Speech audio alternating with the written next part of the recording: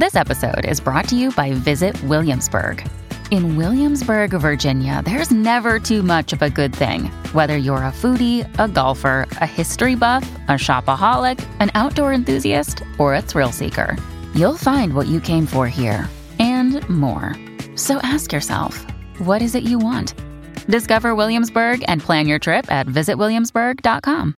Hello, everybody. This is Marshall Poe. I'm the editor of the New Books Network. NBN listeners like to read books and buy them. So we thought we'd tell you that right now, our friends at Princeton University Press are having a remarkable site-wide sale. You can get 50% off books, including ebooks and audiobooks, with the code 50, F-I-F-T-Y, at checkout until May 31. You can save some real money on Princeton University Press books. I encourage you to go there and check it out. Welcome to the New Books Network.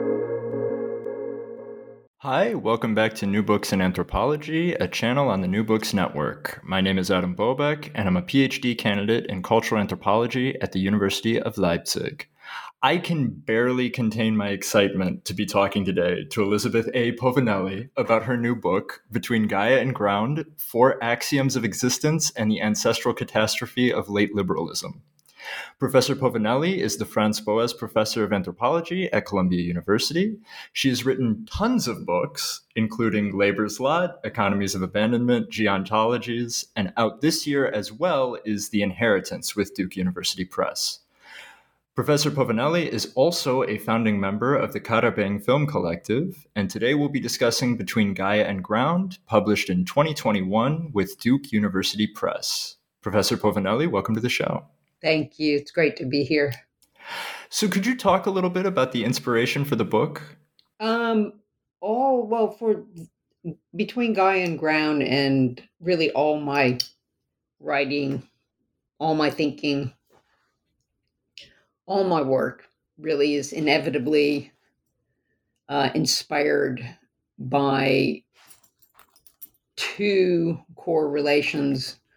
One is, of course, the coming up to 30 years I've spent with the indigenous men and women and families who were born in, were interned in, who live in Belleune, which is a small community on a peninsula just on the other side of Darwin in North Australia, and many of whom are members of the Karabang Film Collective. So all my thinking loops through the last 30 years of living and talking and doing all sorts of things with them.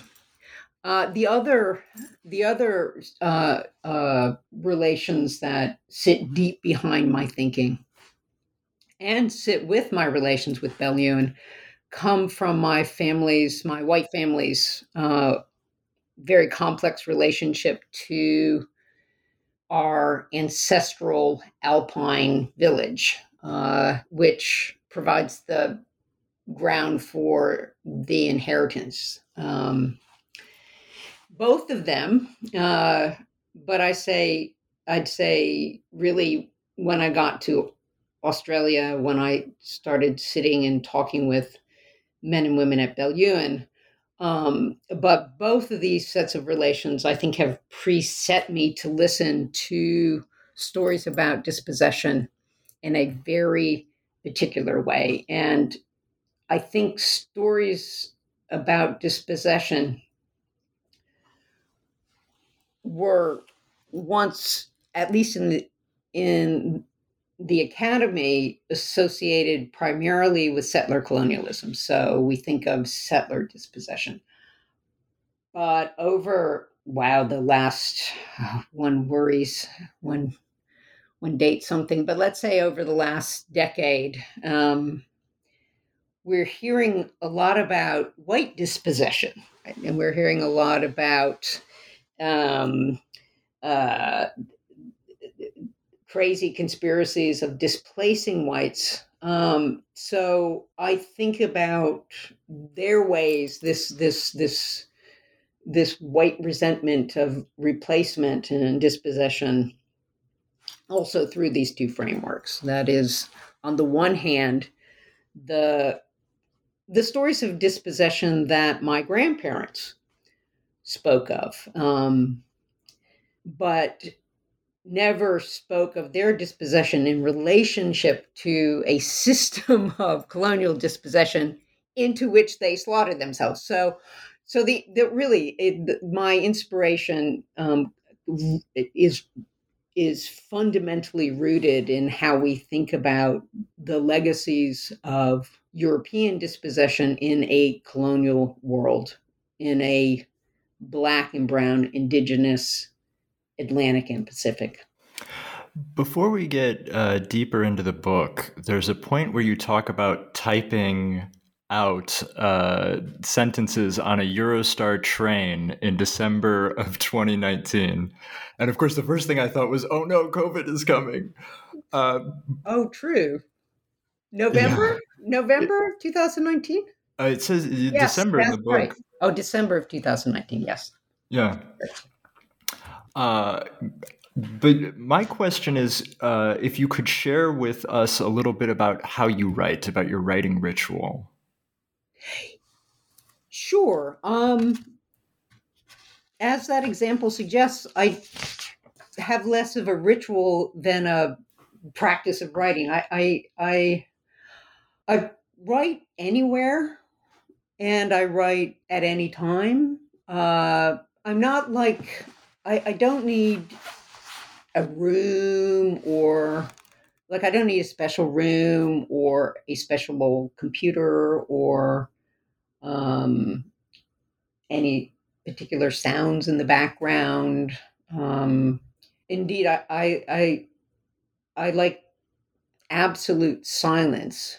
If I have my preference, I write in a soundless environment. Because if there's any sound in the background, I can't hear myself think. Or that's not true. If there's any sound in the background, half of me or part of me wants to hear what that sound's saying, so I get distracted. So I have a bit of an obsessive mind. So the mind is always doing its thing, and I could be anywhere, and suddenly the mind is telling me something. And so, whether I really want to or not, wherever I am, I sit down and I type it out. It's always, it's always also a form of writing that's very visual. I don't know if this is relevant to like, how do I write? Like, I write in a visual world, but a visual world inside. So I often see something, and then I have to figure out how to turn that image into sentences. So, an image comes as a certain kind of three-dimensional space, and it might be moving around, and, it might have that little fourth dimension of time going on. But when you write, you have to turn that into a linear form, right? What we would call syntax. And so I guess that can be one of my greatest obstacles. And it's weird. It's not how do you write in the sense of, do you use a pencil or a pen? Do you type it, then print it, and then look at it, and then mark it up, and then retype, So that's one kind of answer to the question. But another kind of answer is the way I write is through images. It also means that the pacing of my work is how the pacing is brisk. What is it? A pacing, a brisk pace. But I want to note that other folks do need a different kind of space to write. So I have colleagues, very old colleagues, very close colleagues, who in order to write, they need to know that they have about 3 or 4 hours ahead of them. They have to know that no one's going to be interrupting them. They need to be sealed in something. Now, sometimes they need to go to a cafe where it's loud and noisy, but they know no one's going to find them there.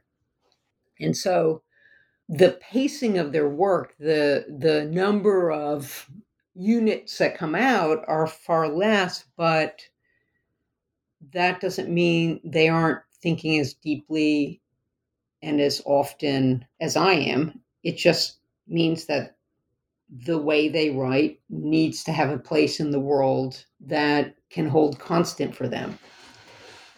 So, because I always wonder what the question about how do you write, right?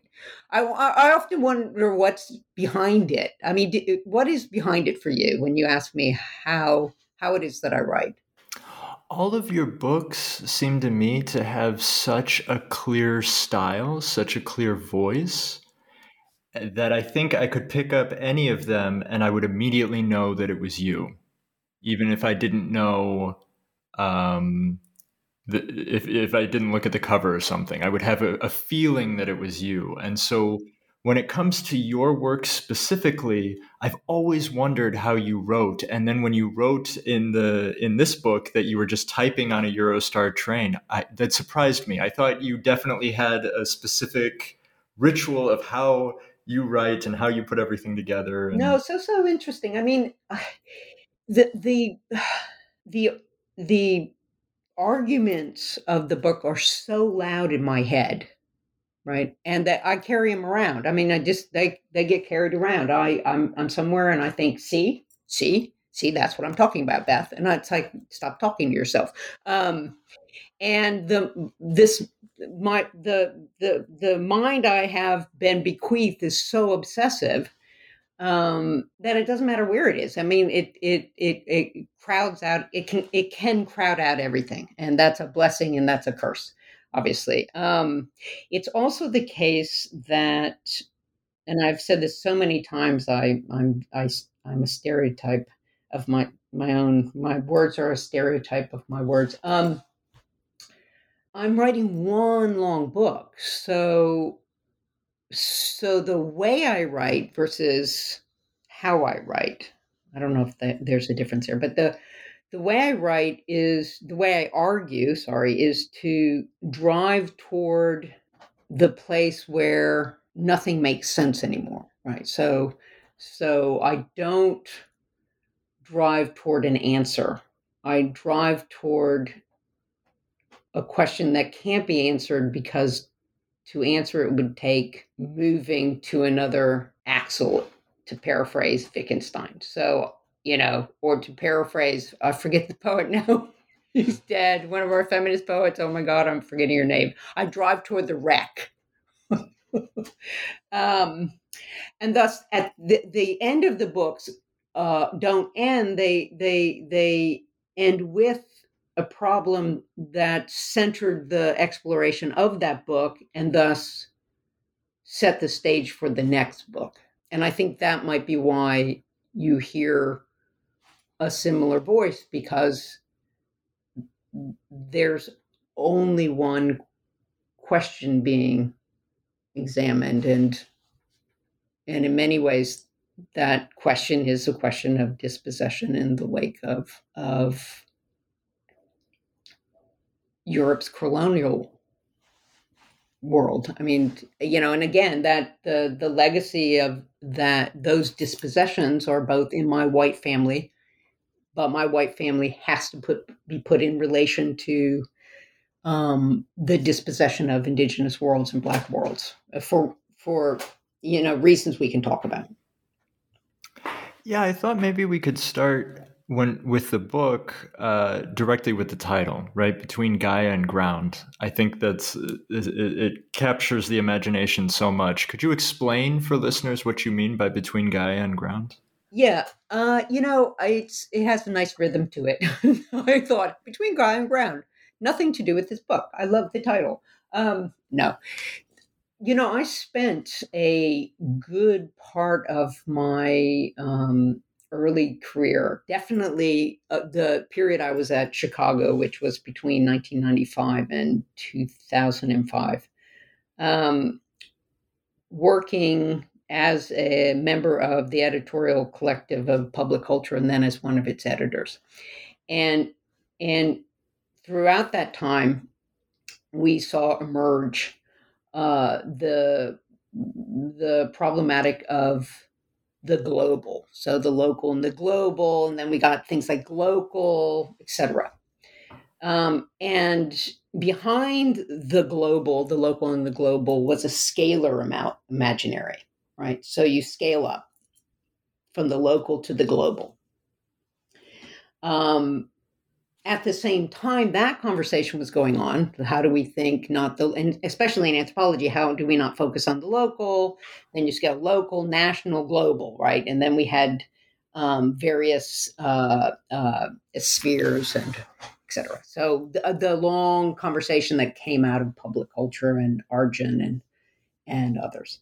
At the same time, there was a very robust conversation occurring around how we can reconceptualize circulation. So you had the local to the global, and then you had flows. You had the scalar, and you had circulation.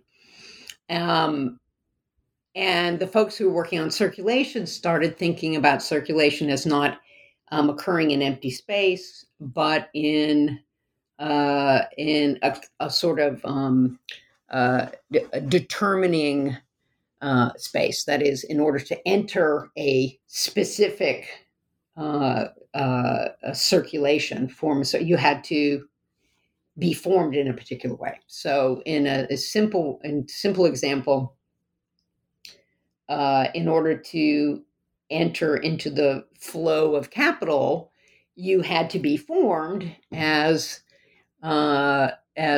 either, a self-possessive thing, so something that can possess itself, possess others, or the object of a possessing thing, right? So you could enter into the logic of commodity circulation. And thus we saw one of the strategies of the early colonial period was to shatter forms of kinship and relationality that provided an alternative form for movements of things and et cetera. Right. So that's a really simple example. So in the background to Between Guy and Ground is this really long, much longer background of me trying to think, how do we think about, what's the imaginary of the scalar, when things that scale up or scale down, in relation to these imaginaries of circulation, either as empty space through which things go, or form space that demand of that which passes through it to conform to its logic. So that was sitting in the background. And then from, say, geontologies to Between Guy and Ground, between those two, or in the background of these two, was the emergence of the concept of the Anthropocene, right? Which, once again, we started going like, oh, the Anthropocene, the Earth, Gaia, as the scale that we should be thinking the problem of climate collapse, of toxic circulation, and et cetera. And immediately everyone was rightfully critiquing it and saying, excuse me, the human and Gaia is not the scale or not the units of analysis with which we should be thinking. And against that came the problem of entanglement of social form, like what social forms underpin toxicity and climate collapse. So the title Between Guy and Ground is to say that an analytic sits between the particular and the general, or the specific and the universal, or the ground and the Gaia, or the local and the global. That is, how do we think about the determining forms that capture the the movements of the dominant and the otherwise. So that's it's literally between these two imaginaries. How do we rethink things? And I should also say that, for me at least, ontology as a claim about the existence of the all operates at the level of Gaia, right? And projects as its, not its opposite, but as its evidence particular things, right? The ground, right? So for me, it in some poetic kind of way, it captured both this much longer conversation, but also this newer one around the Anthropocene, around ontology, and etc.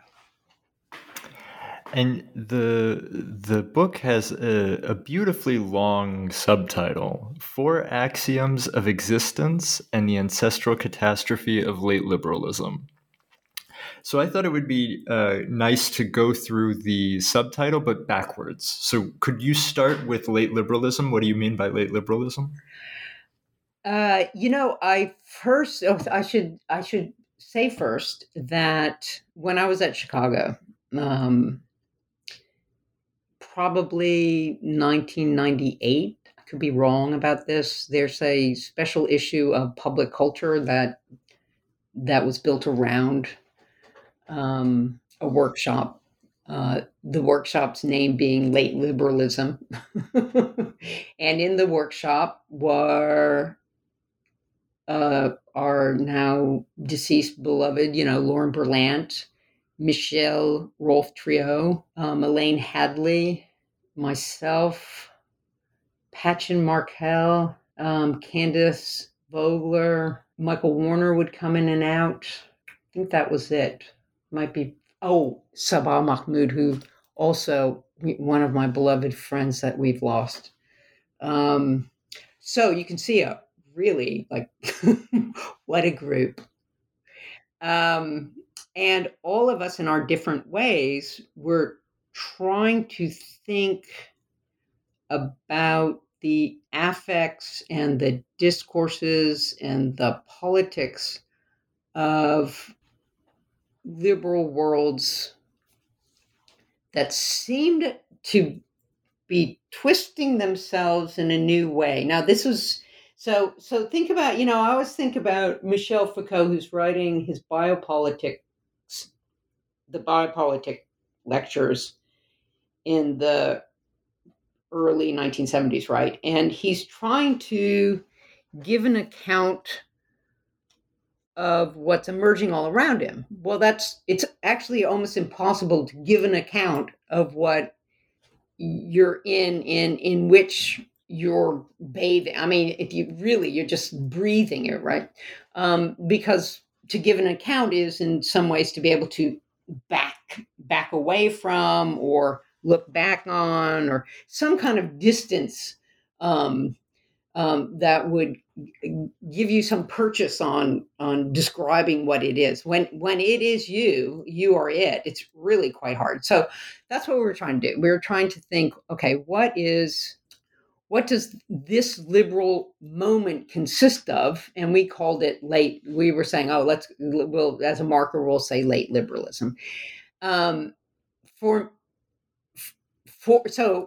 I started using late liberalism as a indication of this conversation that we were having. And I think in Economies of Abandonment, I footnote that this is a conversation we're having. In Economies of Abandonment, where I think I first used late liberalism, I made a distinction between late liberalism and neoliberalism that right after I published The Economies of Abandonment, I changed my mind about. So in Economies, I say late liberalism refers to a form of the governance of a difference that started emerging in the 1950s, during the time that that anti-colonial critique, including critiques of white supremacy, were being waged and were effectively being waged, right? So that these anti-colonial critiques and anti-white supremacist critiques were saying, you're not colonizing us in order for uplift. This is not some beneficial paternalistic gesture on your part. You're a great extraction machine whose primary and really only concerned is your own wealthment, which is not really a word. So they're ripping the paternalistic mask off of European colonialism and imperialism. And so what I was interested in Economies of Abandonment was how liberalism, we could say colonial liberal or imperial liberalism, adjusted itself in order to conserve its legitimacy by the ruse of recognition, of liberal recognition, of saying, oh, woe is us. We did not intend to do such harm, but harm we did. And so now we're all ears to hear about your pain and misery and how you who we harmed so, if you tell us how you are also human, we will make within ourselves a space for you, right? Now, within ourselves, we will make a space, i.e., we will not be erased, we will not be toppled, we will not walk off our pedestal. We will make a space within ourselves for you.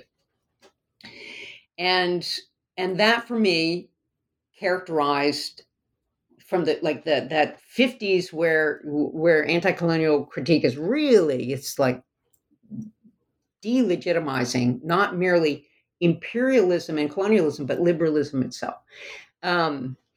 Is this period in which liberalism twists in order to conserve itself. And then in Economies, I say neoliberalism refers to a twist in the governance of markets, which starts occurring around the same time. So, but after I publish the book, I say, you know what? I don't know why I'm making this different. Late liberalism for me signals a difference in the governance. Signals a transformation of liberal governance of difference and liberal governance of markets that start occurring in the 1950s and really come to fruition in the late 70s and 80s, although, again, because I think in circulation, not in some kind of global blossoming, but rather a movement of strategy, liberal strategy that takes roots in various ways in these liberal worlds. And that by the time we're meeting in Chicago, Lauren and Michelle and Rolf and Elaine and Candace and Patchen and Michael and Sabah, by the time we're meeting, we're feeling like something is up here. Something is giving way. Something's happening in which we felt a new contortion underway within liberalism. That's what, and by the time I'm writing Economies of Abandonment, and then definitely by the time Guy and Graham comes out, we're seeing the fruition of what I think we intuited. That is the collapse of markets in 2008, and the rise of a bitter white symphony of dispossession, like, oh, woe is we, we're being replaced. It's like, what new white cultural Counter-Reformation is this. So I'm not sure we're in what I described as late liberalism anymore. That's what's weird, is we might be from 2008, which is long. Wait, was 2008 when the Great Recession? No. Yeah. 18, 16, 15, how long was that ago? Yeah, it was 2008. 14 years ago. Yeah.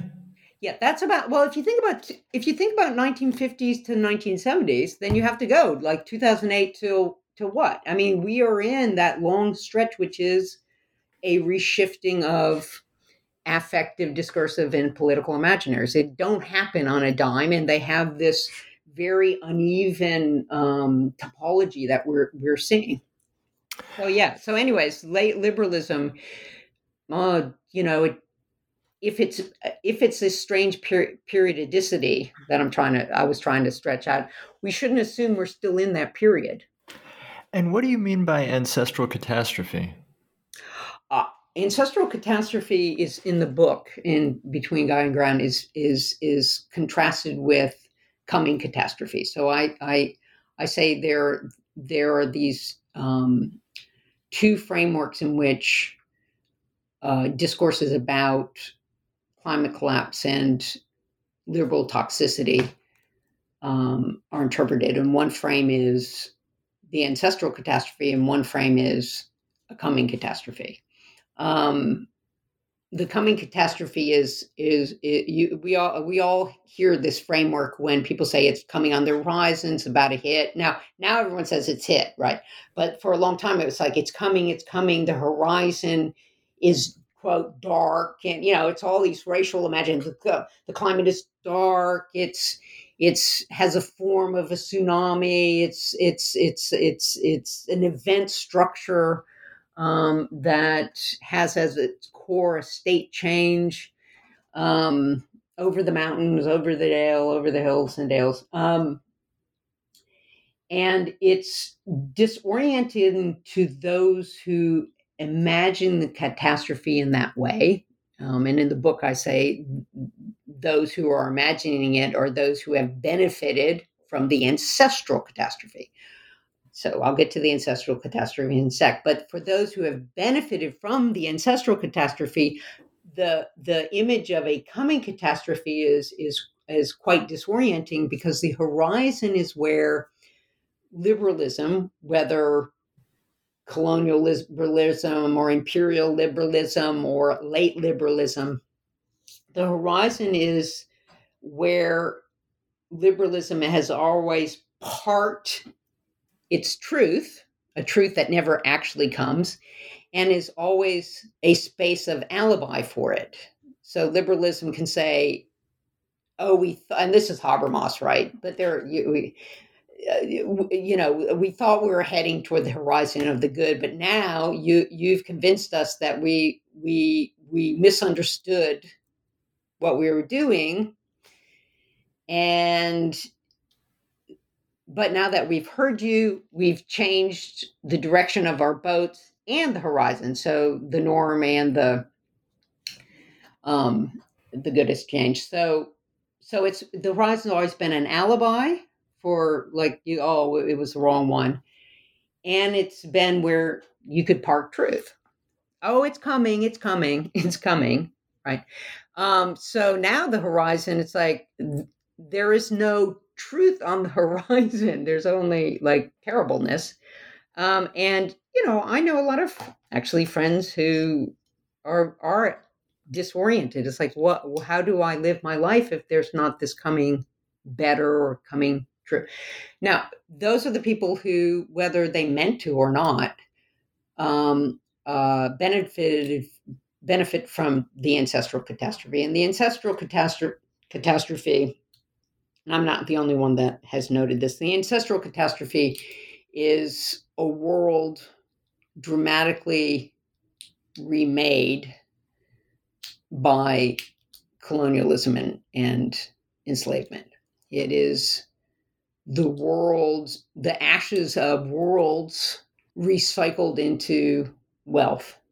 So all these forms of dispossession, the dispossession of Black labor and life, the dispossession of indigenous lands and wealth, the dispossession of people from their analytics of belonging that don't fit within the framework of capital and white supremacy. All those forms of dispossession as a rolling, talk about a tsunami, as a rolling tsunami, but also as teeny tiny small intensities and quasi events that have sedimented the ground that now is oozing out this toxic calamity, right? And so it's not coming over the horizon. It's just that those who benefited from the ancestral catastrophe have kept their toxic waste locked up in other lands, right? So again, in the book, I mean, the horrific, easy example is Brussels and Congo, right? So that you extract that which you think holds wealth, copper and other minerals, and you leave behind the tailings it took, the toxic tailings it took to get it, right? Or in the book, I note, and I'm really glad to see that, at least in, say, the in public radio and even things like the Times and elsewhere, people reporting on this, we're seeing the same the repetition in our green economy, in which we're going to save what, save who, on the back of who and what. So, in the US, in Australia, it's clear that the green economy has to be dug up, right? And so, say, Cotter Bing, or if you're sitting at Belyuen in Australia for the last 3 or 4 years, we knew this market in rare earths and lithium was upon us, and we just south of the community, we've been watching them begin to explore for lithium. Now they've gotten their lease for it. Now they're beginning to dig for it. Whose lands get sacrificed for who and what, right? And I can't remember even what we're talking about and why we're talking about it, but this we should be talking about.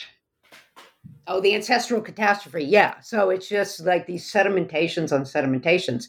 It's not coming across, it's coming out of. And you do, when you sit in an ancestral catastrophe, when you've borne the weight of this ancestral catastrophe as it's sedimented in your lands, in your bodies, right? You listen I think, in a different way to the promise of a new horizon, right? So the green economy is the problem. Oh no, we found a way to clean our horizon, right? And that's how our boats, our boats can be now pointed in the right direction. And it's like, and if you live in the bowels of the ancestral catastrophe, you think, oh really? And so it's the ships in the horizon again, eh? And then you just start looking around because they're coming. They're going to come. They're going to come once again at you. That's what I mean by ancestral catastrophe. So the subtitle is 4 Axioms of Existence and the Ancestral Catastrophe of Late Liberalism. I think listeners now have a very good idea of what you mean by late liberalism and what you mean by ancestral catastrophe. Can we get into the 4 axioms of existence? Yeah, absolutely. I think the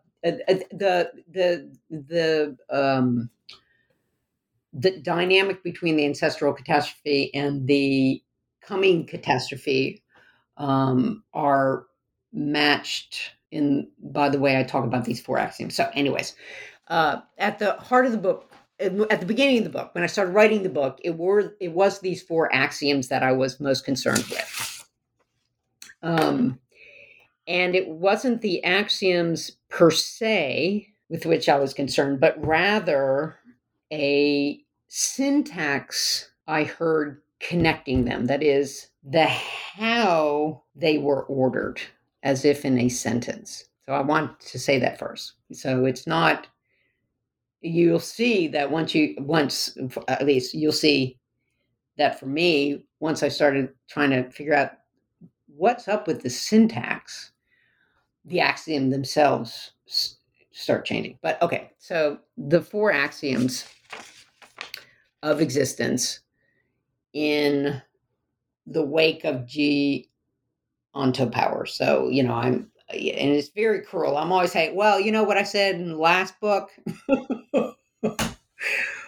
Okay.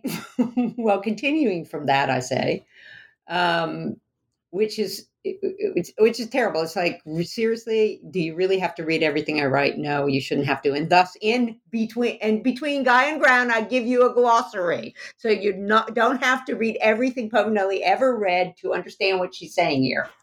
I hope it helps.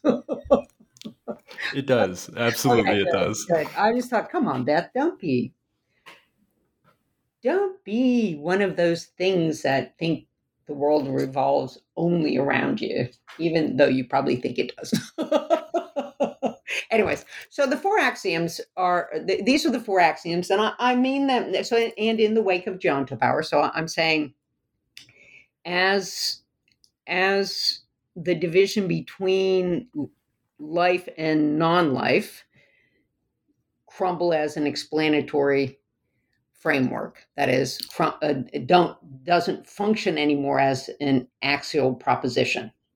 Right. So as G onto power stops being an axial proposition, these 4 axioms of existence have gained more ground in theoretical conversation, concept work. And I'm assuming that the axioms are kind of axiomatic in the sense that none of them are surprising. And I don't want them to be surprising because I want to say we all increasingly think something like this, or a lot of us think something like this. So, axiom 1, existence is entangled, or the entanglement of existence. I sometimes say extant existence.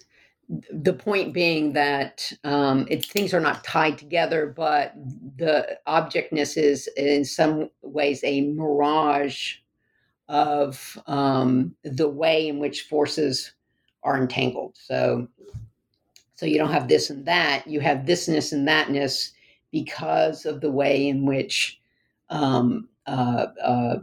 existence has been knotted. And, Barad and others have talked about that. So the second one is because ontologically existence is characterized by entanglement, the way it's entangled distributes the social power to affect or be affected by the entanglement. So the first axiom is an ontological claim. The second axiom is derivative of that, which is a social claim. So you derive the social from the ontological. The third is because of the way it's socially, the social forces of entanglement, that is, it is entangled, but then the social is the particular way it gets entangled. Political events, what we mean by a political event, has multiplied and collapsed. And so I say it's multiplied. The political event is multiplied in the sense that we no longer think of the political event as that which changes the structure of politics, or, in a Rancière sense, the difference between policing and politics, right? So you change the order of sense and the sensible, versus you just maneuver in one order. That would be policing. So there's a lot of, like I say quasi-event, and others say, the little event. Like there's all this language for these little Rob Nixon or Lawrence work, or Saidiya Hartman in her work. And then Oh, and then it also collapses, in which we talk about intensities without events. So little things that are just so small they don't even break the horizon of eventfulness, but they can either really hold your body together, or they can just be the buzz that never allows you to quite settle. Right? And the reason there's a multiplicity of events and the collapse of events is that depending on where you are in this, depending how the social has arranged the entanglement of existence, you could be somewhere where in this entanglement in which it feels like, whoa, something is really fundamentally altered, shifted, and be in another in which it's just the same old, like, screaming in my ears, right? And the example about the new green economy is like that, right? Oh, everything's new. Oh, here comes the excavation machines. The fourth axiom is that are ontologies and epistemologies, the frameworks we use to construct ontologies and epistemologies, were brewed out of the Black and Brown and Indigenous Atlantic and Pacific, and thus are not exits from the problem, but part and parcel of the problem, right? And again, lots of folks, Denise De Silva, Sylvia Winter, there's tons of us, tons of people who are. Okay, so I say, okay, these are the four axioms of existence, and you can kind of like with Judith Butler's work. What's really great about Judith is she's just very, very clear about what she's doing. So for her, like there's ontological precarity, and then there's the way in which the social organizes precarity unevenly. So there's a lot of models in which you start with ontology. From that, you derive the social. From the social, derive the political, and then from the political, you somehow say, "Oh, history," right? And what the book is trying to say is like, time out. What are we doing here? Why are we recapitulating the very thing in the fourth axiom we say is filled with history? Why do we start with ontology, that is, with a statement about existence, coexistence? What pleasures do we get from that? What reassurances do we get from that? What forms of political imaginary are we reinforcing unintentionally when we do that? And not only that, but what's the excess that this ontological move gives us that the fourth axiom didn't already provide? That is, the fourth axiom is the way in which the world was entangled during this moment has sedimented not only a ontological, the content to ontologies and epistemologies, but also has sedimented the form of politics and a social imaginary. So you can unfold it, right? And some people say, "Well, I've been told, well, that's just an ontology. That's history is ontology." And then I think, well, then we're just not using the word ontology in its philosophical sense anymore. And unfortunately or fortunately, like I was brewed in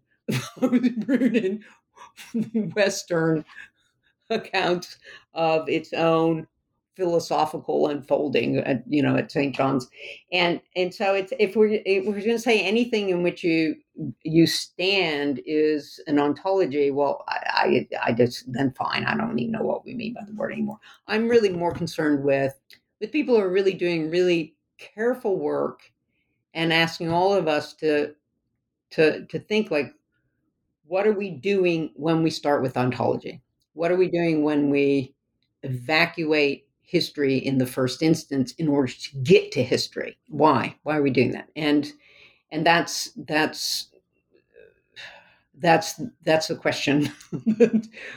That's a question I have, and I have certain answers, and it's like, we don't want to be like, and in the book I talk about the difference between Deleuze and Guattari, the way they open what is philosophy, and Edouard Glissant, the way he opens Poetics of Relation, the Deleuze and Guattari opening what is philosophy with the proper of various disciplines, let's say. So the proper of philosophy should be concepts, and the proper of art should be affects, and the proper of the sciences should be propositions and stuff.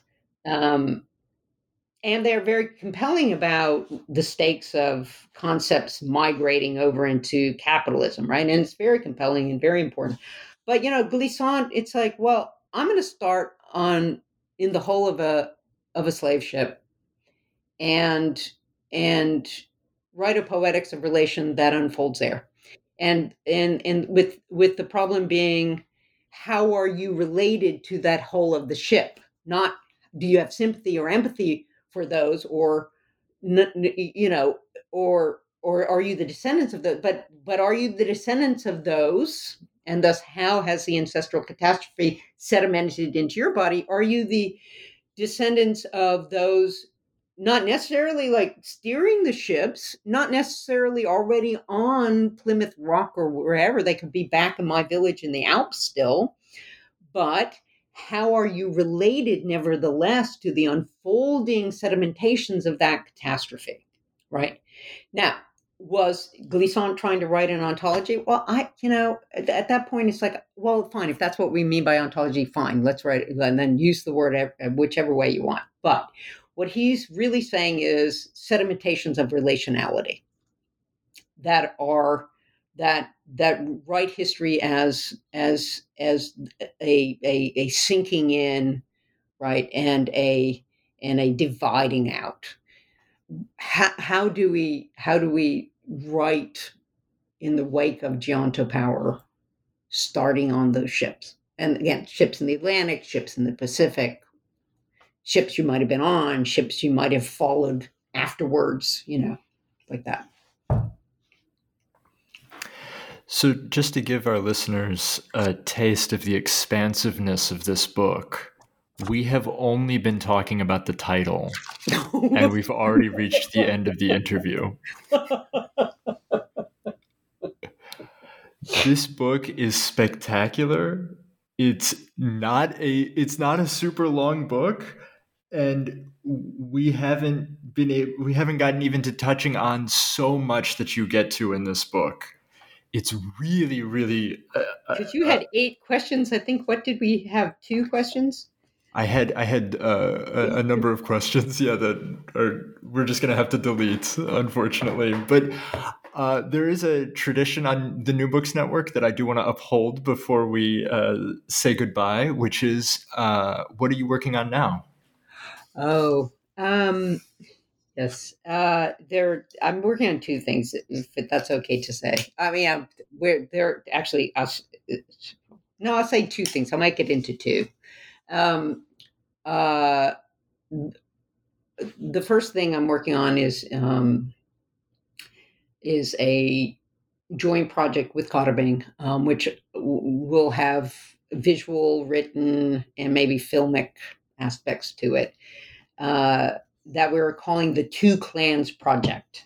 And the Two Clans Project, after this discussion, you'll see how the Two Clans Project comes in the wake of everything we've been saying today. And what it'll do is follow my clans out of Corzolo in the Alps, and Cotterbing clans in Australia, obviously, through the emergence of the colonial world through late liberalism. So literally the emergence of Povinelli, like many places in the region where we come from, the Povinelli family splits into clans, and how they're affected by this revolution in freedom and enlightenment fueled from colonialism, and then how they, being dispossessed of their country, follow the roots of that dispossessed others, right? And parallel what's happening in Australia, and then how we meet like that. So that's one. The other is this really mad writing, drawing project that I'm calling the Alice Henry book, that honestly, I don't even know how to describe it. I don't even know how to describe it. I don't know. I don't know what to say. It's yeah. Well, anyways, it'll come out. Wonderful. Thank you. Such thick content and description. The book is Between Gaia and Ground, published in 2021 with Duke University Press. Professor Povinelli, thank you so much for your time. Oh, thank you. Thank you. And thank everyone for listening.